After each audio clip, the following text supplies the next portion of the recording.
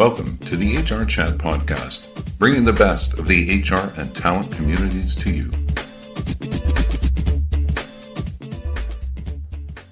Welcome to another episode of the HR Chat Show. I'm your host today, Bill Banham, and my guest this time is Rick Cotterill, CEO at bizresults.com and the new CEO at Acupay HCM, a leader in the payroll processing and human capital management space, serving cross-industry companies. The company is on a mission to empower employees with seamless tech and individually dedicated support to help manage their most important asset. What is it you're thinking? It's their employees. Rick, welcome to the show today. Thank you for having me. So beyond my introduction there, why don't you start by just telling our listeners a bit about yourself, your career background, and what you get up to today? Okay. So I'm a serial entrepreneur. I call myself unemployable, meaning I couldn't work for anybody. Could never imagine doing that again. I learned that at a very young age. Started a company in Detroit, Michigan that spun off something that most people are familiar with, Salesforce.com. And remember that day, we had just won a major contract with Chrysler. We were a tier one to the big three. And, Mark Benioff called and asked if we were willing to sell Salesforce.com. And at the time, my partner and I looked at each other and said, why not? And a couple of years later, it went public, and we regretted that decision. But anyway, that's part of it. And so in the meantime, started and grown and sold 14 companies. Our last one was a wholesaling and distribution operation in St. Louis. Had utilized the entrepreneurial operating system in most of the businesses, fell in love with it, and spent about 3 years helping companies implement the EOS system. And most recently, one of my EOS clients, I saw a tremendous opportunity in growth and basically segueing the products that we had built in the bizresults.com model, and took over as CEO of that company. And that was about 2.5 months ago. So it's exciting to help this organization grow to levels it had never seen before, and also to implement a lot of the innovation that I had been put into my books, my notes, and now they're coming to fruition. So that's it. That's where we are effective today. Wonderful. And listeners, just so you know, today is June 1st as we record this interview. Just to give you a little bit of context as to how long Rick has been in the new role. So you recently joined Acupay. Rick, what excites you about joining the company? And also, what excites you about being within the HR space? Well, a lot of the products and services and innovation we were creating in the bizresults.com model was, benchmarking, getting the right people into the right seats into an organization, helping them build foundational structure for scalability in their companies, and then creating a function first, people second model that had a performance measurement platform built underneath of it, where it was, counter punitive and more effectively how to develop a person in your organization. And so that blended very well with the payroll industry, which has all of the baseline foundational products. And so adding this intuitive innovation to it just made a lot of sense. I was excited about it. And now we're bringing to market this whole concept of a people, the journey of the people within a company, helping the company make it more sticky to these folks, and also capitalizing on the fact that we're understanding how these people think, what is their why, how do we develop our business around that to support having them have a career with one of our client companies. So it's exciting to build this whole journey platform and using Acupay's baseline products as sort of the starting point, and then bringing in the bizresults.com products and services to augment those. Okay, well, I just want to tease a bit more information out of you on that then. In terms of the companies that you do service, and in terms of their why, as you mentioned just a moment ago, what is a typical persona of a key user, a super user, whatever you guys term that as within companies, and also the company profiles themselves? Any particular industries that you guys specialize in? And I'm assuming you work primarily with medium to large size organizations. No, actually, we're a small mid-size. So, our target market is in the neighborhood of 20 to 250 employees. And the reason that's exciting to me is that that's the group, because I've been there numerous times. In fact, ironically, two of my companies were customers of AccuPay. But what I find is that in the small mid-size realm, you don't get a lot of time. You don't have a lot of time to do a lot of the things to help you make sure you've got the right people in the right seats. You're nurturing them effectively, developing them, and you're setting them up for success in terms of scalability of your business.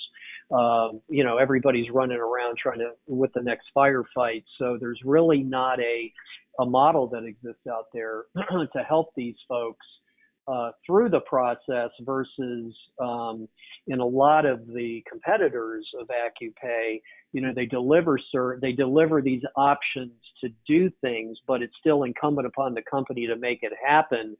And if you've been an entrepreneur, you know that you don't have time for that. So a lot of that gets wasted.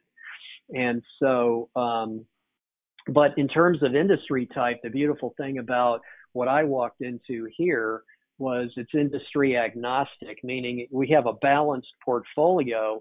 The COVID, the pandemic really hurt a lot of companies because people were ejecting employees, and so they were losing market share. Whereas last year, without including any of the benefits of the PPP, EIDL, or any of that stuff, AccuPay grew. And so I think it was basically related to that balanced portfolio. So it's industry agnostic, I guess, is the way I would put it. Talk to me a bit about where AccuPay fits into the employee life cycle.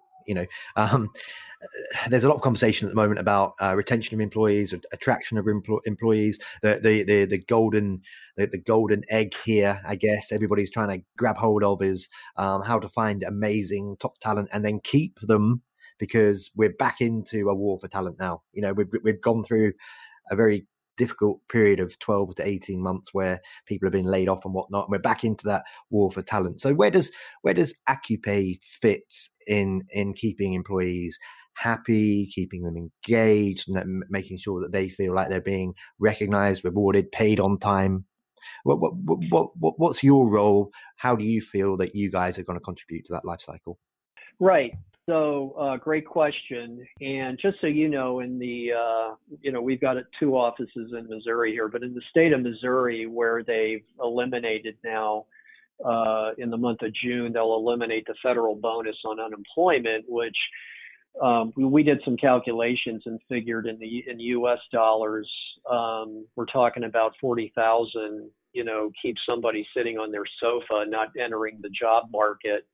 And so what we're noticing now, just as an FYI, is we're seeing because we do employee sourcing, we do people sourcing. So we kind of we look at the statistics coming out of our postings through our our sourcing processes, and what we're finding is there's now an acceleration in people looking to get back into the job market, which I you can expect. I call it musical chairs because I look at it this way. I mean, the people are jumping in now to find the high prospect and good quality fits for themselves, and I'm thinking probably by the end of July, mid-August, that we're going to have most of those people re-entering the workforce. So that's just one issue.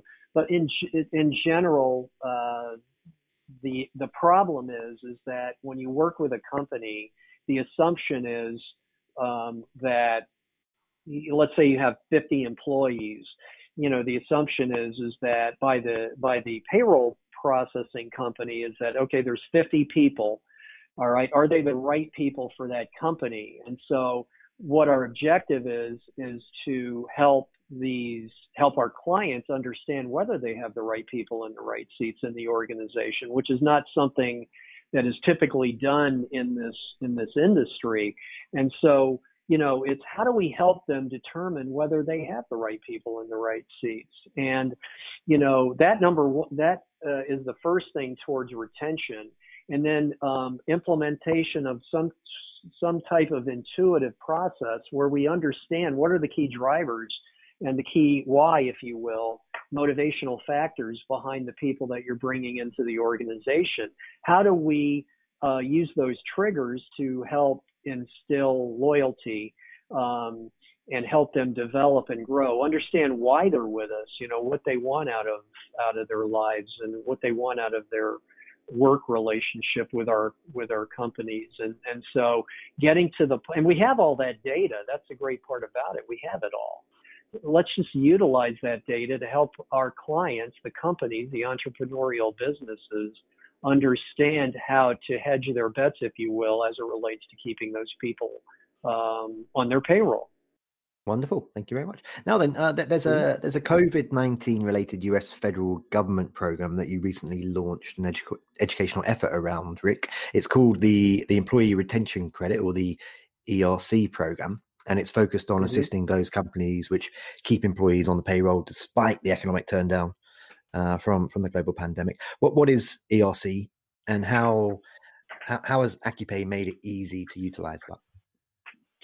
So basically, without getting into a lot of technical mumbo jumbo, it is a way for helping.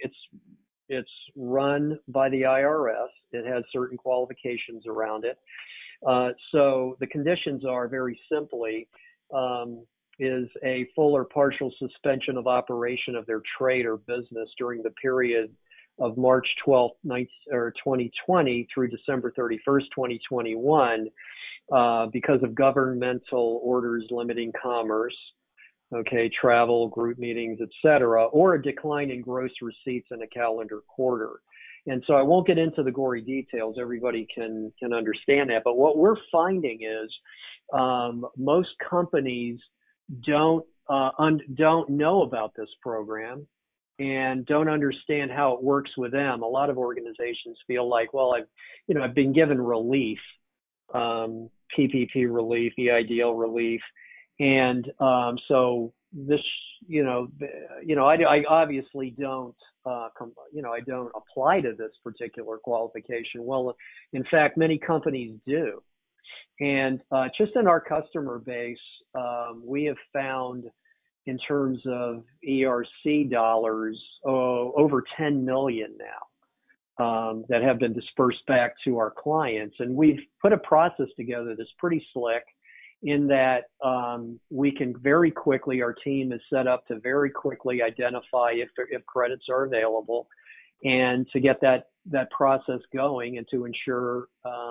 those monies are delivered back to the companies, right, our clients in this particular case. And we started doing some general outreach, not only with the remaining base of our clients, but also non-client companies and relationships with large banking institutions that deliver business loans. And so we're finding there to be a significant amount of dollars out there available to companies. And, I'll give you a quick example. I was talking to a company in Kansas City that does window cleaning, residential window cleaning. And within 10 minutes of talking to our head of finance, $20,000. I mean, that they never knew that they were that was available to them. And that conversation took all of, including my discussion, 10 minutes. I mean, it was easy. And so we've really jumped on this thing because it's really helping people collect some of these dollars that these programs are offering them. So that's just kind of a quick overview, but I don't know why any business wouldn't want to at least try to determine if there's any opportunity with the ERC program, and so we're aggressively pursuing that and helping people find those dollars. So did that sound reasonable? Sound reasonable to me. And by the way, just side note, I once went to a baseball game at the Kansas City Royals and I had a wonderful experience. And because it was my first time and I bought a baseball cap, they gave me a certificate. So thank you, Kansas City Royals. I'll definitely go back again. Moving on. Rick, you've recently written a book called Bulletproof Your Business. It's focused on developing the right people and roadmap for a company. What building blocks are important to consider and implement, do you think? Yeah, so the reason that, and by the way, this is not some heavy duty read. I mean, what I wanted to do with this thing was just through my life experiences and generally speaking, these are the things that I've discovered. And if reproduced in a consistent fashion, they seem to deliver effective results for me. And it's really up to the reader to decide whether there's any value in it. But at the end of the day, there's 4 building blocks that in what I call a scalable growth architecture in a business. So when you come into it, the first basic building block is a strong foundational operating foundation. And so what that means is you got to have your act together as a business, and you have to have the right habits in place in order to become scalable. So that scalable foundation, I have used the entrepreneurial operating system. If you've read the book Traction, Gino Wickman's book, I mean, that's basically what it is. 6 components, having an effective vision, having the right people in the right seats, having your company run on good, hard data, having a root cause culture within your organization, having your processes defined. That's a big one, by the way. I mean, I can't tell you how many businesses don't have their processes. When I came into AccuPay, I immediately hired a lean consultant to come in and just lean out everything in our company, and that process is going on as we speak. And then finally, getting the vision pushed into the organization, and there's some basic foundational tools for that. So the strong operating foundation is number 1. Right people and resources is the second building block. And so obviously you need the right people in the right seats, but you also need the right resources in place. As simple as, where are you going to get your capital? Do you have a banking relationship? What about legal support, accounting, financial support, and what have you? The third one is a dynamic roadmap, and that's really where you build a prediction model to scale up your company so that it's not a mystery 12 months from now what you're going to need to do it, capital-wise, resource-wise, meaning people, assets, whatever the case may be. And then finally, you can't run a scalable business if you don't have a properly prioritized leader. And what I mean by that is, they need to have their ducks in a row. They need to be self-aware. They need to be a leader. They need to meet the criteria of being a strong leader. And so, which I go into ad nauseum in the book. But the whole point is that if you have those 4 things in place, and you're able to be efficient and strong in each one of those 4 building blocks, then your business should be scalable. And the way I put it to people is, if you've got a scalable business, and they talk about, well, how big do you think we're going to get? And, what should our number be? And how many years should it take? And my response is usually, you can be as big as you want, because once you're scalable and everybody on your leadership team is on board with that, pick a number. It doesn't matter. And so that's what the book is about. And it's, it's bulletproofing your business, because what it is designed to do is protect you when things aren't going so well, but also accelerate your growth when things are going well. And how to survive and thrive in any economy is basically the bottom line. So that's a quick overview of the different building blocks within the book itself. Perfect. Thank you very much. And this is all related to the fact that you're an EOS implementer, the Entrepreneurial Operating System implementer. And another concept that you have in your book is operational foundation, which sounds to me very, very much related to scalability and making sure that your company is scalable. Maybe I've got that wrong. What is operational foundation, and what does it mean? Yeah. So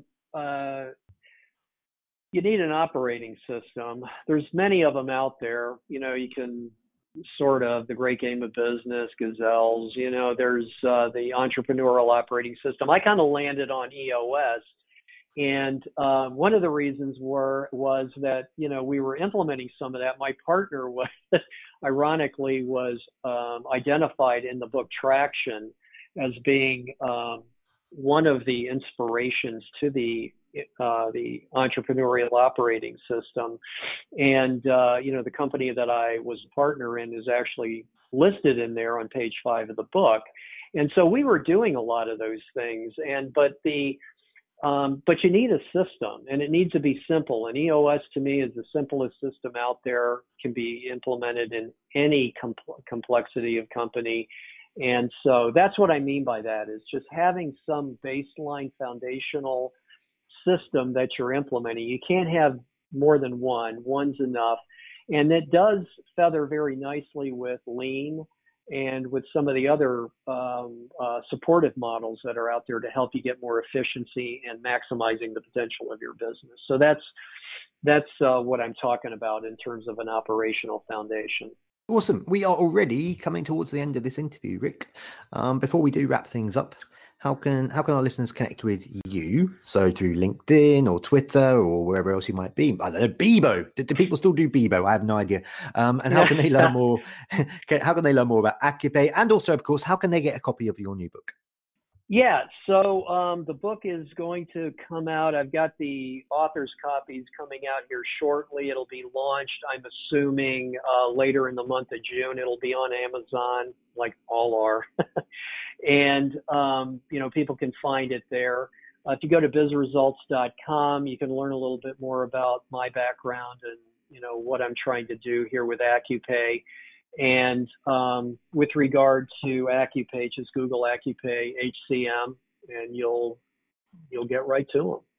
Perfect. Well, that just leaves me to say for today, Rick Cottrell, thank you so much for joining me on this episode of the HR Chat Show.